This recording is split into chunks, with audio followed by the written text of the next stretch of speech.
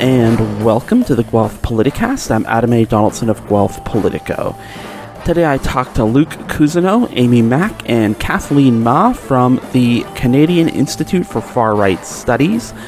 Thursday marks 1 year since the official end of the Freedom Convoy, a series of protests against COVID protection measures, vaccine mandates, and lockdowns that paralyzed downtown Ottawa and border crossings in Windsor and Coutts for weeks. It was a huge sigh of relief that the entire ordeal was over, but aside from a few follow-up reports, it felt like the convoy was the end of something, and not the beginning. Yes, the convoy itself flamed out, and sympathetic convoys in other places seemed to get no traction, but the complex web of thoughts and ideas behind the convoy are still out there. So, the future of the convoy, even if there is no convoy, is the topic of this week's Guelph Politicast. The images from the Freedom Convoy, especially in the Ottawa capital region around Parliament Hill, are pretty indelible.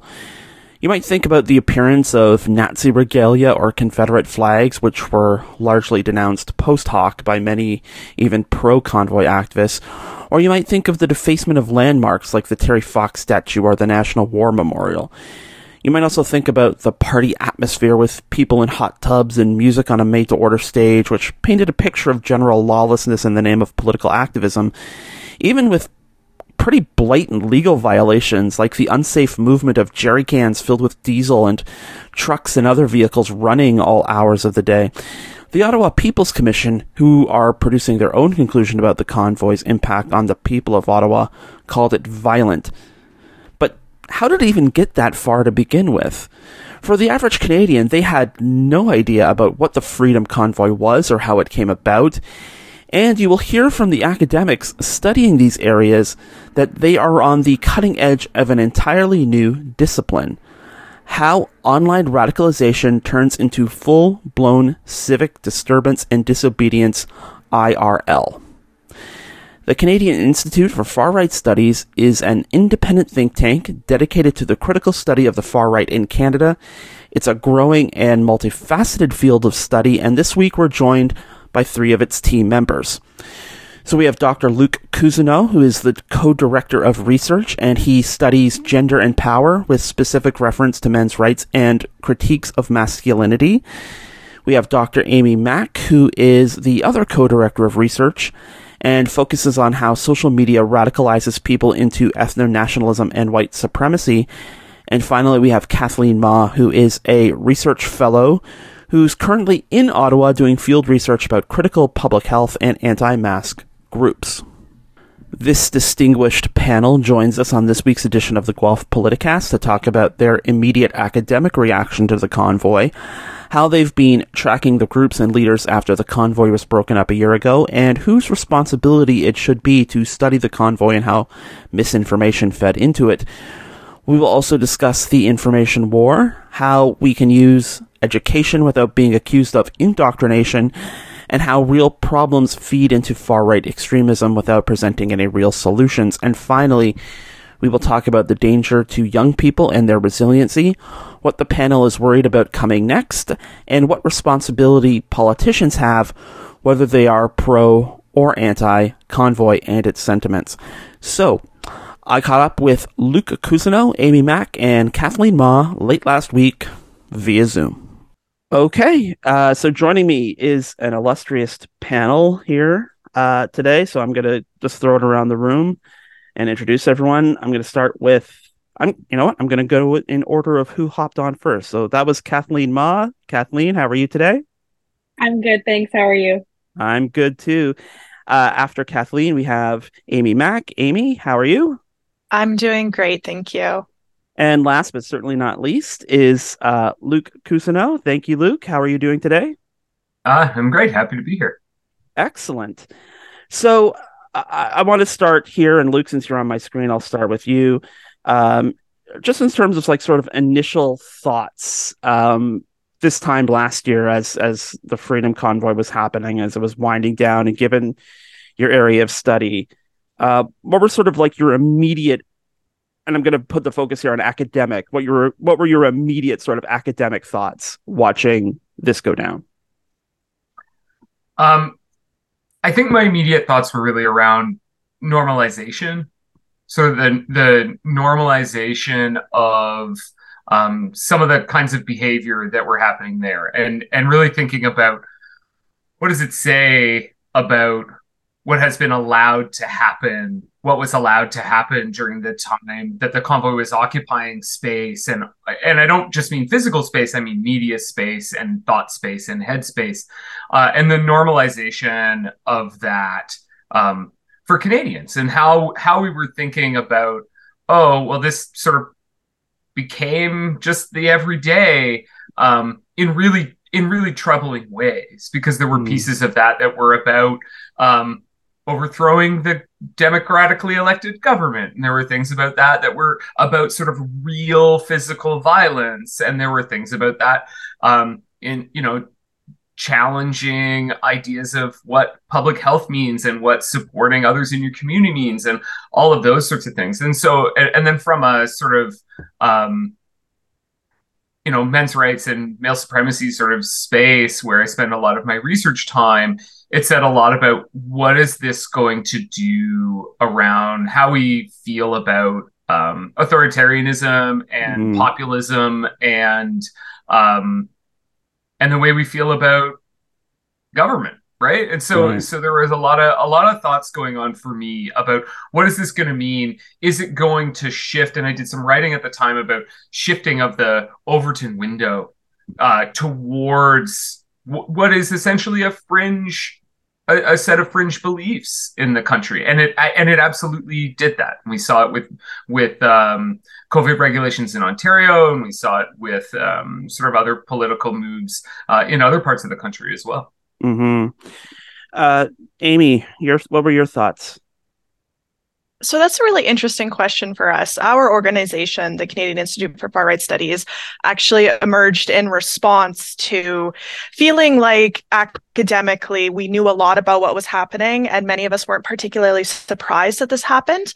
But there seemed to be a disconnect between what we knew and what we could actually do Mm, with our knowledge. So I'm located in Alberta, in Southern Alberta in particular. And so everyday folks were like, what is going on here and what can we do about it? And we realized that there just wasn't enough communication happening academically and publicly. So I suppose my focus became on public scholarship and public facing sort of approaches. And I personally became deeply concerned with the issue of youth radicalization. mm, So when I was paying attention to the Coutts Sweetgrass border blockade, which, being in Alberta was kind of my area of focus, there were a lot of young people there, a lot of young men, and there were lots of children at the Ottawa protests as well. And so I've started to become really concerned with the sort of interventions that we can kind of mobilize in school settings, in community settings, particularly in rural spaces, which typically get kind of ignored in a lot of the academic literature. hmm. So that brings us to Kathleen, and as we were sort of talking about before we started recording, this has kind of become your speciality in terms of academic exploration. So, can you talk a bit about your thoughts then? Yeah, I think I feel a lot of what Amy was articulating in terms of like public scholarship and public engagement. But I think also I have this like ongoing beef with academia in terms of like of what the whole purpose of academia is. And I really struggled with because the convoy happened after my field work with the freedom fighters, which I did in Alberta. And it was just like terrifying to see people who I had worked so closely with become radicalized in a different way that I hadn't really witnessed in my fieldwork. And so I was searching through academic literature to find a way to help me navigate my feelings. And that was really absent for me. And I think that, and I had access to things that are behind, paywalls and all those things. And so I felt that, if I was feeling this way, like I think something is structurally wrong with the way that academia is approaching the far right in terms of how we lock everything away and discuss among each other instead of having larger conversations. And so that was kind of my response was that, you know, something needs to change within academia as well as how we're addressing, the far right in Canada. Amy, I'm going to bring it back to you for a sec because I think you're talking about forming the center and sort of response to a lot of these things happening. And hearing Kathleen talk about stuff behind paywalls, it makes me think about something I heard. I can't remember who to attribute it to, but they're talking about how, a lot of news now is behind paywalls, like capital N news, like newspapers and like the Toronto Star, the New York Times, and things like that are behind paywalls. And you have this proliferation of conspiracy sites and people who claim to be journalists but are publishing misinformation, disinformation, and all that. I guess I'm not sure quite how to phrase the question itself, but there is a systemic problem in how we got here. It's not just a bunch of people went on Facebook and believed crazy things. We've sort of built a system where we were uniquely prey to something like the Freedom Convoy erupting. Yeah, I think the credible news sources, like you said, are consistently behind paywalls, which people are increasingly unwilling to pay for. We are in a cost of living crisis right now, so I really can't fault people for that. But I also think there is an issue of political parties, particularly amongst the far right and far right agitators, doing a lot to discredit the typically accredited news sources. They do a lot of disinformation and smear campaigns against people that would maybe report in ethical ways and in accountable and transparent ways. Like the CBC is constantly scrutinized and scapegoated by folks amongst the far right. And it's not that they don't have a kernel of truth. Often conspiracy theories do have a kernel of truth. It's just how they get weaponized. And so I think we are kind of in between a rock and a hard space here, where people just simply can't afford to access news, and people maybe don't want to access those news sites either. I feel it's worth pointing out, too, that a lot of rural places in this country, the CBC is the news because that is part of their mandate, is to cover places that don't have any coverage. That being said, those rural spaces are just as likely to turn on Fox News. Right. In part because there is a cultural distaste for the CBC and for government mandated sources, right? If you don't trust the government, you're also not going to trust the CBC. Fair enough. I think that's true. Luke, I wanted to ask you specifically about your area of expertise because there is kind of a crossover here between the things that are happening in the so-called manosphere. And when you see a lot of the leadership, it's not a universal thing. I mean, Tamara Lich was one of the leaders of the convoy, but there is a significant crossover between a lot of these issues that are going on with white men and the violence there and what was happening with the Freedom Convoy, correct? Yeah, I mean, we certainly see connections in that space around, we can call it perceived lost entitlement or perceived lost privilege, right? And so men who perhaps previously might have been, their fathers or their fathers' fathers, depending on their age, of course, who were able to maybe graduate high school and get a job that they were able to do for their whole lives, and support a family and have a spouse who didn't work and have kids and own a home and all of those things. And so I think many of the men that are involved in the leadership, but also involved at every level of these movements, are sort of looking to that model and saying, well, why can't I have that? And looking for somebody to blame. And I mean, there's lots of great scholarship. Kate Main is a great author who's talked about sort of entitlement for men and masculinity, where we've said, well, this is what we're supposed to do as white men, right? We're supposed to be the provider. We're supposed to be the head of the household. We're supposed to be, quote unquote, all of those things. And then the inability to do that.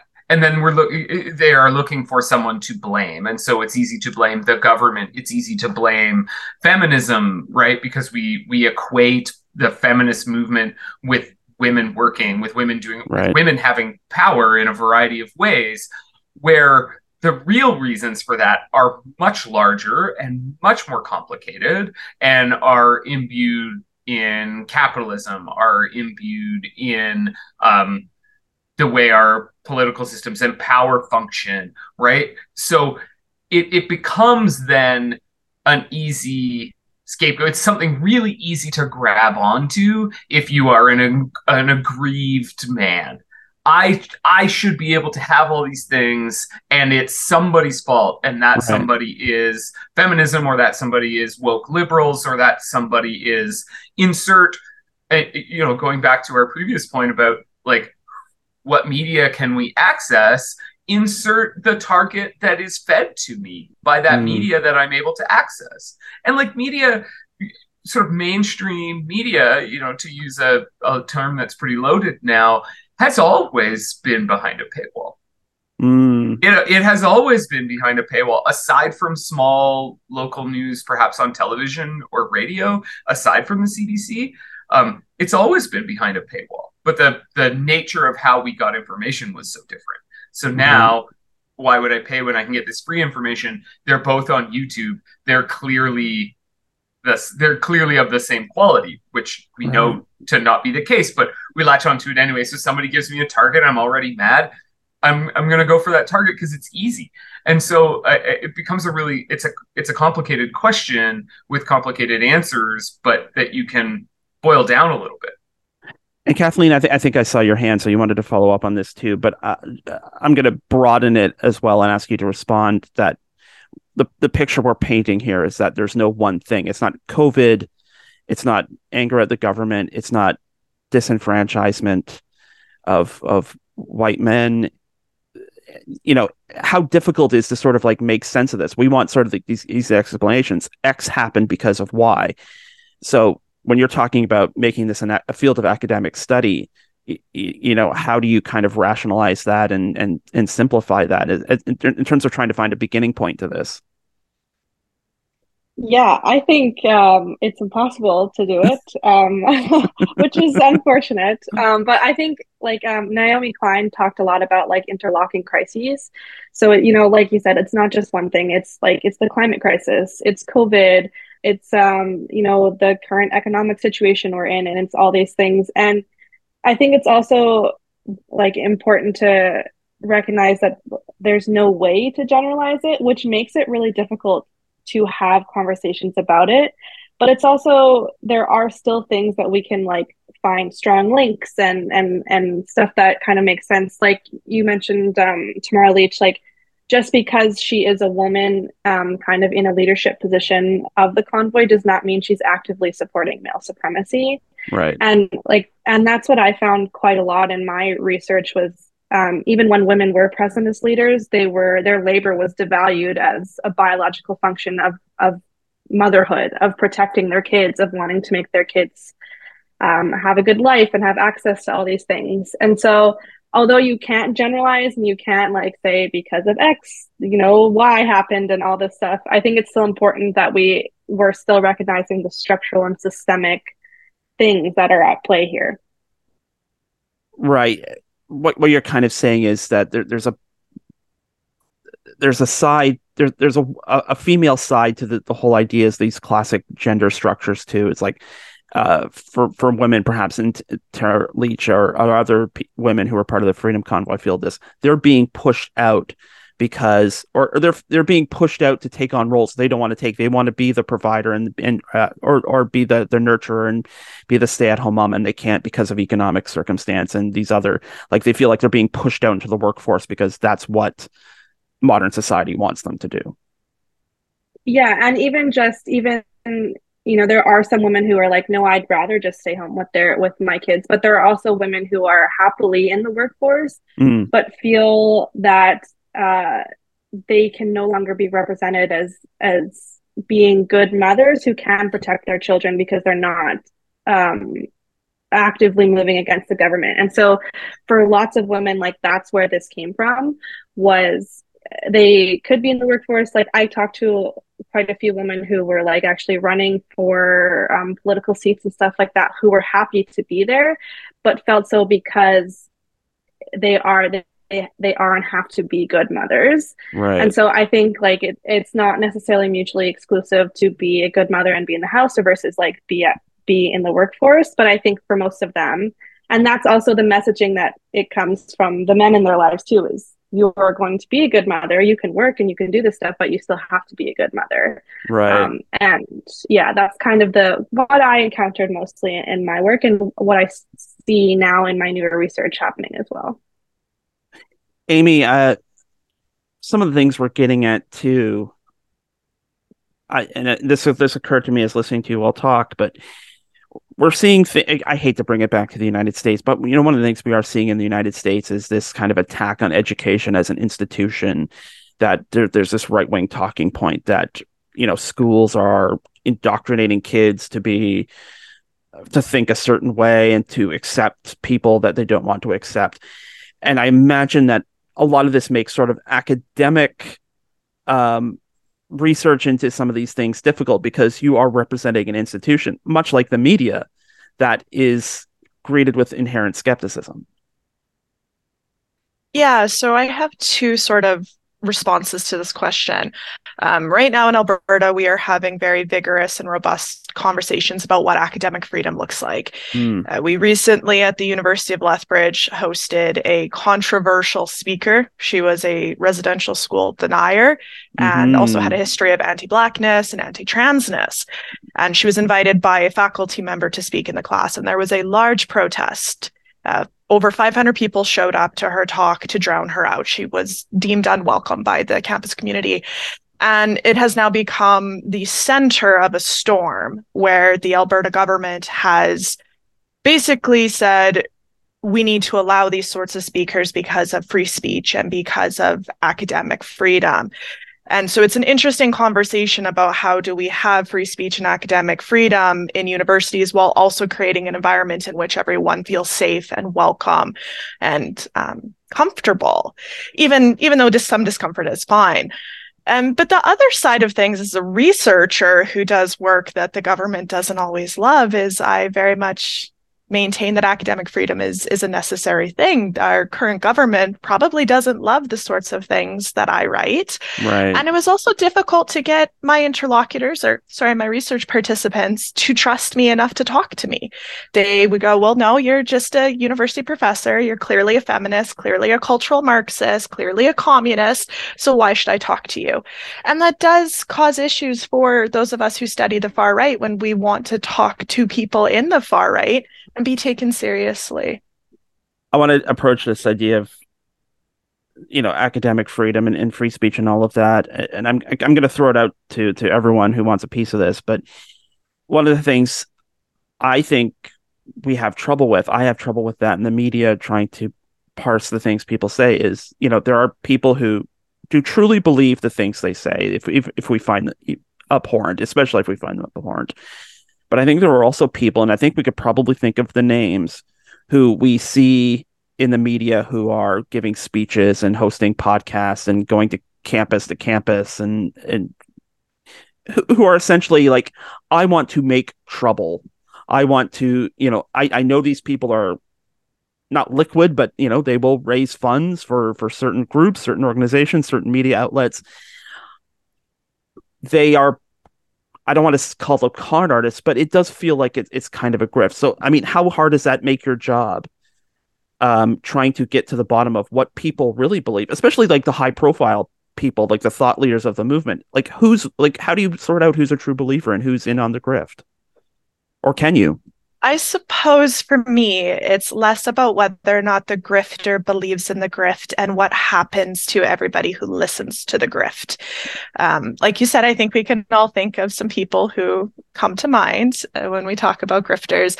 And so for me, it's more about the youth radicalization when they read their books or listen to their podcasts. It's the ripple effect that I care about. Mm-hmm. Because I do think that when those ideas are taken up, they're often taken up in earnest.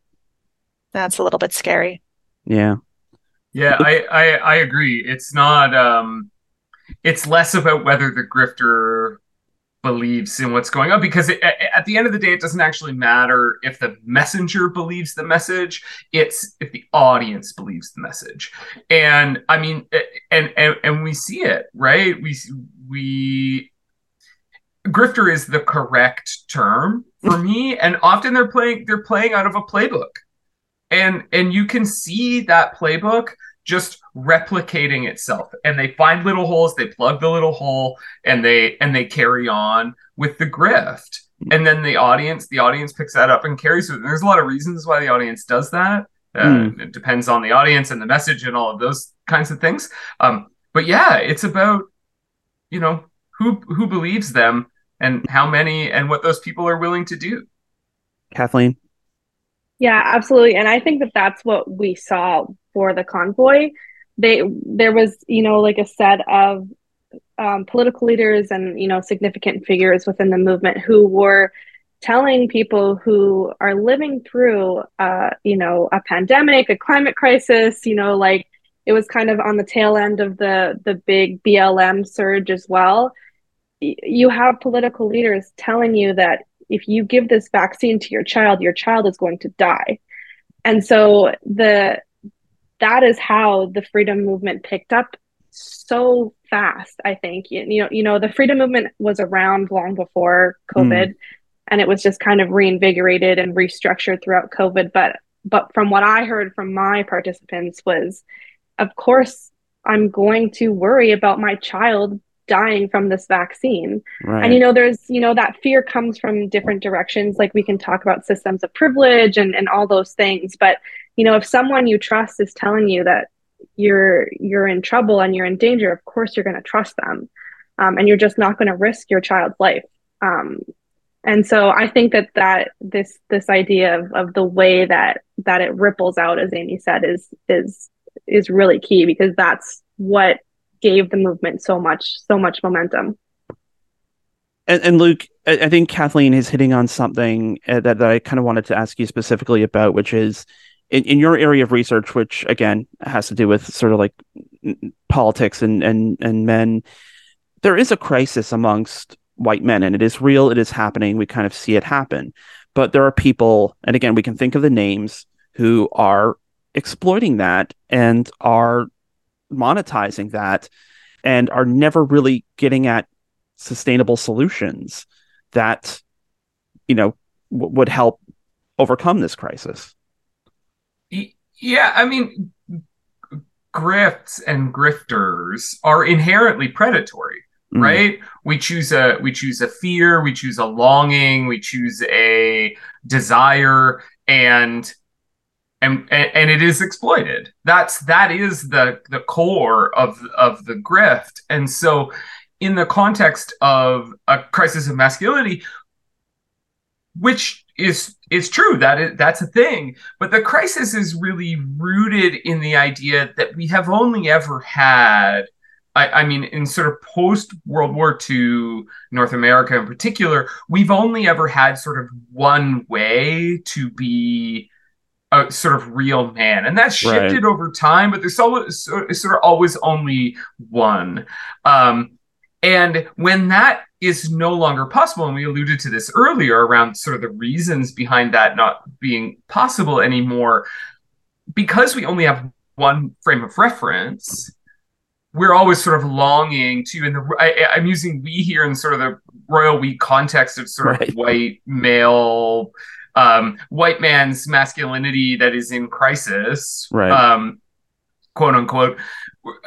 The grift always centers around pieces of that gender traditionalism.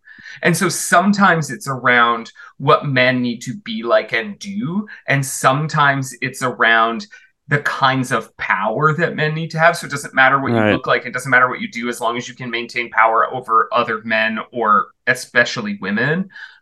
Or it's a combination of those things, but it always sort of calls back, and we've sort of been alluding to specific people, and we could pick any one of them now and isolate really quite quickly which piece of that sort of lost, quote unquote, masculine traditionalism that they are calling back to, and the kinds of fears and anxieties that they're preying upon in order to leverage their grift. And at the end of the day, you said it, it's about making money. So again, any of those people, we can highlight how they're making money and what they're leveraging and all of those things. It's all part of the grift. So is there a complex set of things that are happening around men and masculinity I in many parts of the world, especially in North America, yeah, there are. Um, is that, sort of easily solved by a regressive traditionalist masculinism?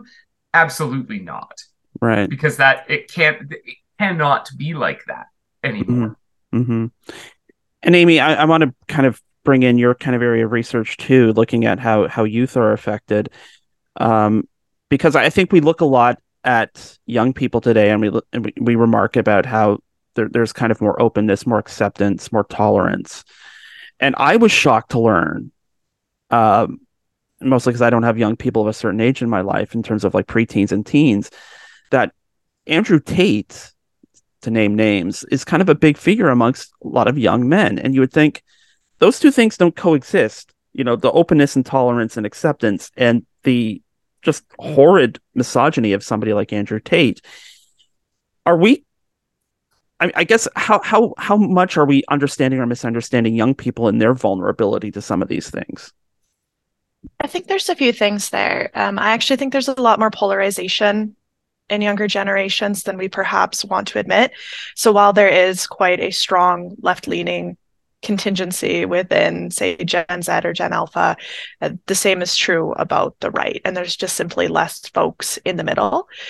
I think the other thing that we need to consider is just how powerful social media is. And while I don't love technological determinism, I don't think social media is inherently evil by any means, but it does have an effect on young people, especially when things go viral and we take something that has 1.4 million views as somehow credible or Right. interesting, and it just gets shared amongst groups. And so I suppose it's not surprising to me that young people are affected by this in quite terrifying ways. I think it also connects to these fears that young people have about their future, right? Young people Mm, are inheriting a planet that is facing a climate crisis. They're inheriting an economic system that does not work.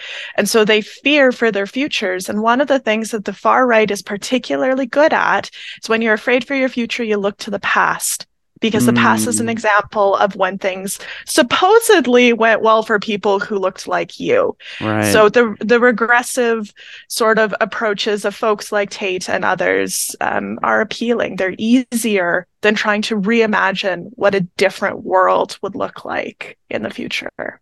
And talking about social media too, there's kind of like a matter of scale, where as you said, 1.5 million hits seems like a lot as compared to like maybe the 500 to 1,000 people who go to your high school. Yeah. Yeah. And you feel like you're a part of a community in that way too. You feel like there are other people who are having these issues. Luke wanted to add something too.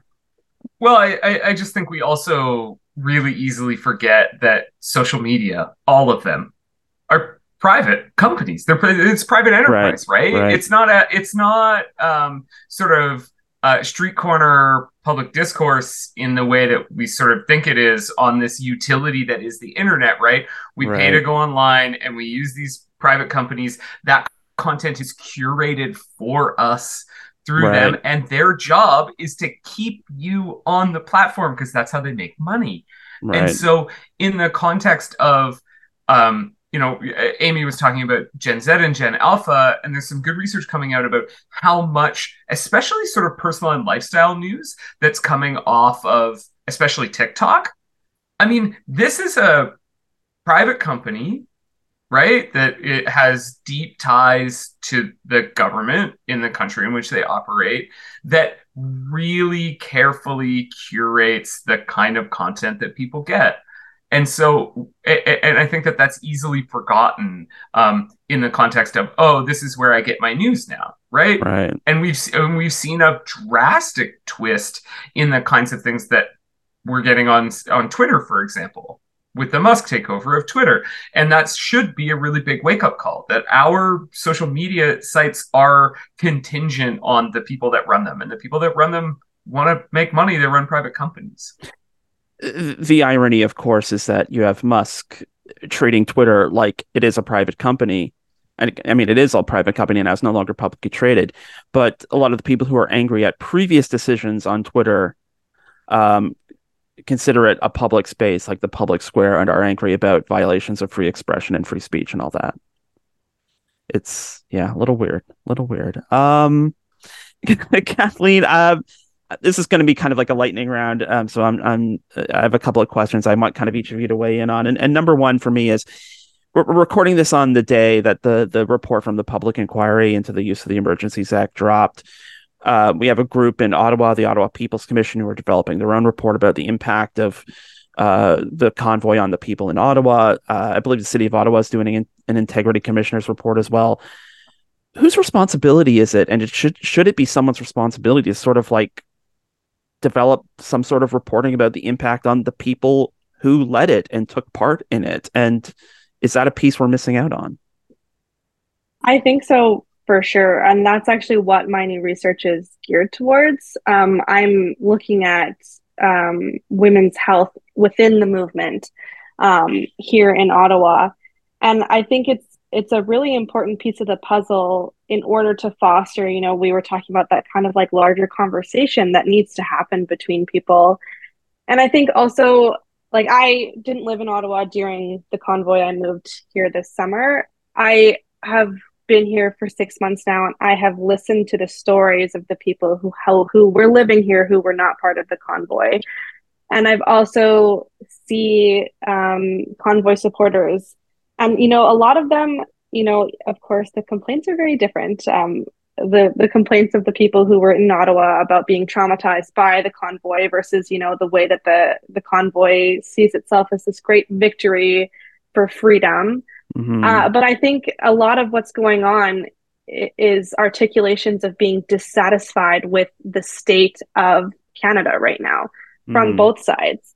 And so I think having a conversation and developing some kind of reporting system or research projects that look at the way that, white masculinity and the patriarchy and these kinds of alt-right movements hurt everybody, even if you are in the alt-right movement, and so I think it's a huge, huge part of the puzzle. And I get to be one of the people that starts looking at it, whether that's good or not. But I think it's a really important part that we just, I think it's easy to avoid, and it's easy to just like blame. This was you, that you did this, but I think it's important work that needs to happen. Amy? Oh, I think Kathleen summed it up really nicely. Okay. Luke, Luke's given the thumbs up too. So let me, I'll start with Luke on this one then. What are the responsibilities of politicians in this? Because you have, again, we can name names. There are people who have sort of tagged themselves with the movement, even if they have not formally joined. There are people who will share the memes, who will say, like, yes, this is a good question. You're right. And we should focus on this. And they may fundraise by parroting the outrage. But I mean, aside from those politicians too, there's also like a lot of the anger at the convoy was focused at Justin Trudeau.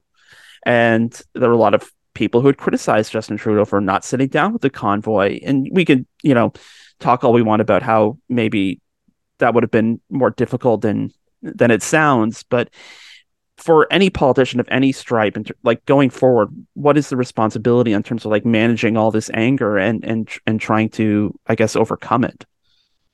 Do they have responsibility even? Of course they have responsibility. I mean, and I don't care what political stripe you fall under. If you want to be a politician, really in any country, but I mean, we're talking about Canada here, then your responsibility at the end of the day will be to everyone, not just to the people that elect you in whatever context that takes. And so one of those responsibilities is to take seriously the implications of what is happening and what they are doing, because we have ample evidence from Canada, not just, I mean, it's really easy to point at the United States, but we have ample evidence from Canada that the accelerationist and promotive behavior that happens by politicians in sort of more mainstream spaces leads to further physical violence, and the sort of online violence and other sort of social violence, because I would consider, the honking of the convoy in Ottawa, that is perhaps physical violence because it literally hurts your ears, but there's some like real social violence going on there. This promotive behavior, whether you ascribe to it or not, has real implications for everyone. Mm-hmm. And so I think it's incumbent upon politicians of all stripes to own that and to acknowledge it. And if you are somebody who positions themselves in that camp and they're a politician, then you need to own that as well. If you're gonna come onto the political scene and what you're advocating for is fascism, then own that, or at least be ready when people who observe your behavior and are conscious of what fascism means and what it has meant in the past say what you're doing is fascism. And so I don't mean to specifically point fingers in this context, but I think that the sort of owning and acknowledgement of those things is incumbent on all politicians. Because if you're not willing to represent everybody, then what are you in it for? Power, right. Money? That's not why we do politics. Or it shouldn't be why we do politics anyway. Right, and it could be argued that a lot of the Freedom Convoy people would disagree that that people in politics are in it for the people to begin with, too. Amy, I feel like you're kind of at ground zero for maybe some of the political responsibility angle of this here with the Premier of Alberta. Yeah, that's an interesting one, because I think in more right-wing spaces, taking accountability is actually working in their favor. That's what people actually want them to do, and to say, yeah, actually, I do support this, and it does get votes. Our premier did intercede in the court proceedings. They have now cleared themselves of any wrongdoing in interceding there. So I guess my question, particularly when it comes to Alberta, is what capacity do we actually have to hold people accountable and to hold our politicians accountable?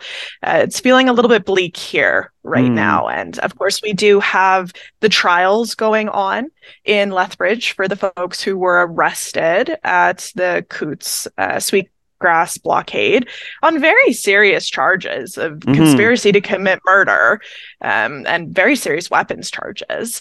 And so it will be interesting to see how politicians respond to that when the trials really come full force in June. Kathleen, I imagine you have some thoughts about this. Yeah, I mean, coming from Alberta and seeing everything happen from a distance is kind of crazy, to put it simply. But I also think that it's this kind of like weird thing to just say like Alberta and Saskatchewan are the backwards prairies, but I see a lot of the same issues happening here in Ontario. And I think that speaks to, how widespread and what Luke was saying, how important it is to take seriously what's going on.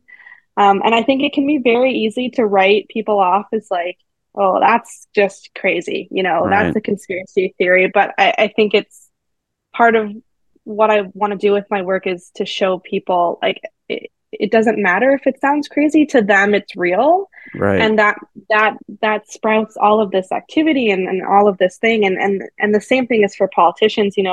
I don't know if the Premier of Alberta believes half the things that she says, but she says them. And that makes them real. And so it's important, like Luke said, to take it all extremely seriously from both, I think, a political end and a public engagement end as well. So maybe to wrap up, I'm not going to ask anyone to make predictions, but, in terms of like your concerns about what happens next, I mean, the Freedom Convoy reunion kind of fizzled, some people came, but it wasn't a big to-do.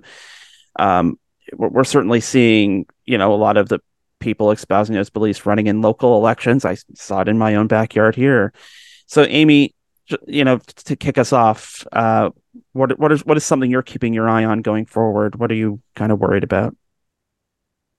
So I think more at a provincial level than a federal one here. But my concern, and Luke mentioned this at the beginning, is the Overton window. To what extent are we just going to continue to push rhetoric further to the right? And then to also go back to my previous conversation about polarization, how much further do those of us on the left get pushed further to the left, and how much of a polarization do we see, and an incapacity to speak across those two parts of the political spectrum? Because my biggest concern is that we will have a society that cannot speak to one another. Not that we need to take fascism and say, yeah, we should definitely debate with fascists, Right. but folks who are on the right but are not perhaps far right, you still have to have a conversation with them if you want to have a functioning democracy. And so I just, that's my biggest fear is increased polarization and increased unwillingness to speak to one another. Kathleen? Yeah, I think, gosh, there's so much to worry about. I mean, as I'm kind of continuing my research, like for the year reunion of the convoy, I was actually on the Hill doing a little bit of field work there. And, you know, I had one gentleman tell me that there was going to be 10,000 people there that weekend, and there wasn't. But there was still a large group of people. And actually, tomorrow I got invited by some participants to go back downtown because they're having another rally. And so I think we're going to see this big resurgence with the weather getting nicer, the sun coming out. You know, people are going to be more inclined to take protests back out into the public. And I think my fears fall along with Amy's in that it's just, it feels like we're not making any progress, and it feels like we're just being pulled further and further apart. And also, you know, as a young woman, I selfishly am just terrified for my future. Right. I don't know, you know, what to do, what my life's going to look like. I don't feel like I have a home anywhere because, you know, things just seem to be dissolving. And so it's definitely scary, but I also am a firm believer in the opposite of hope was not hopelessness, it's complacency. So Right. as long as we're not just going to stick around and sit and do nothing, it's okay to have those fears and to be a little hopeless sometimes. Luke, I was going to make a crack about giving the last word to a poor put upon white man, but I feel that might be in bad taste now. But you still get the last word. All right. Well, all right. I think so. One thing I'll say is when you spend your life doing the kinds of research that the three of us do, it's really easy to feel really bleak a lot. You know, but there are things that sort of that buoy me. So, I mean, I actually ran in the last municipal election for city council in Guelph, where I live. That's where I know you from. I'm just kidding. Yeah.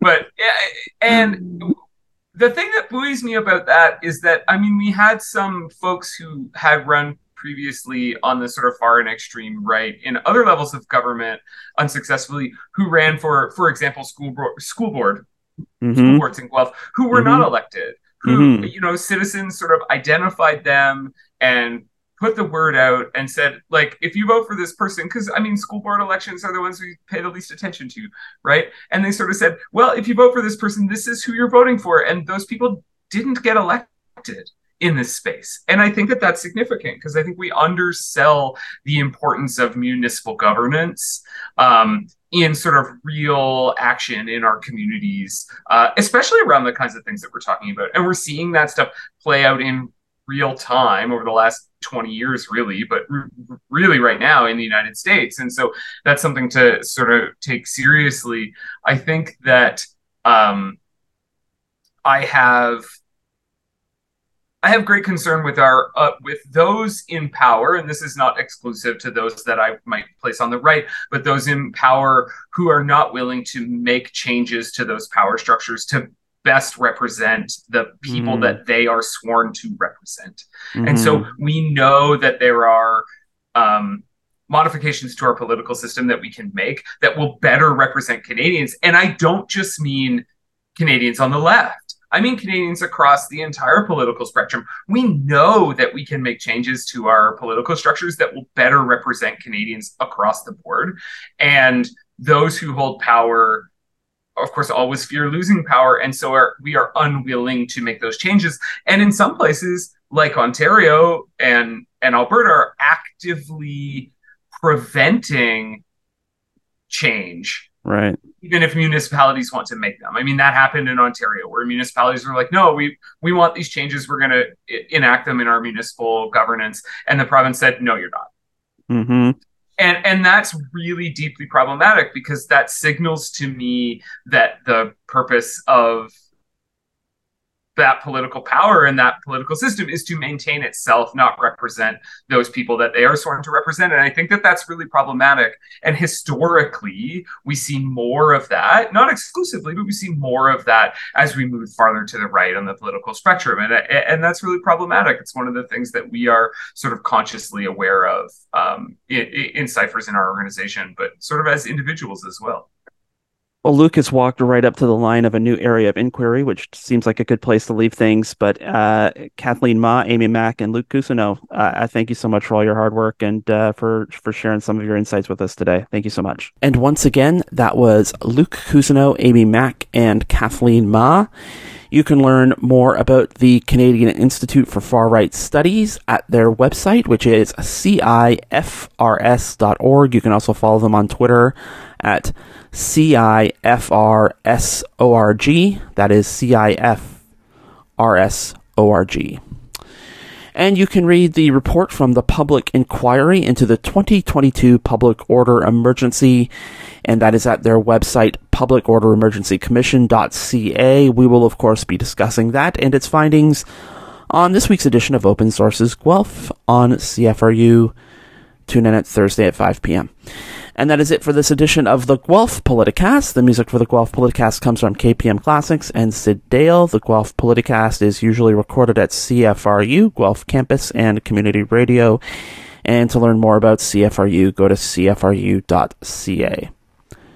You can download the Guelph Politicast every Wednesday from Apple, Stitcher, Google, TuneIn, and Spotify. And when you subscribe to the Guelph Politicast channel, you will get an episode of Open Sources Guelph on Mondays and an episode of End Credits on Fridays. You can follow Guelph Politico on social media at Guelph Politico on Twitter and at Politico Guelph on Facebook. You can follow me personally at Adam A. Donaldson on Twitter and Instagram, or send me an email at adamadonaldson@gmail.com. If you would like to help financially support the work of Guelph Politico, you can get all that information at guelphpolitico.ca/donate. And finally, for all the latest local political news, check out guelphpolitico.ca, where there will be a new episode of the show for you next week. And until then, we will see you next time.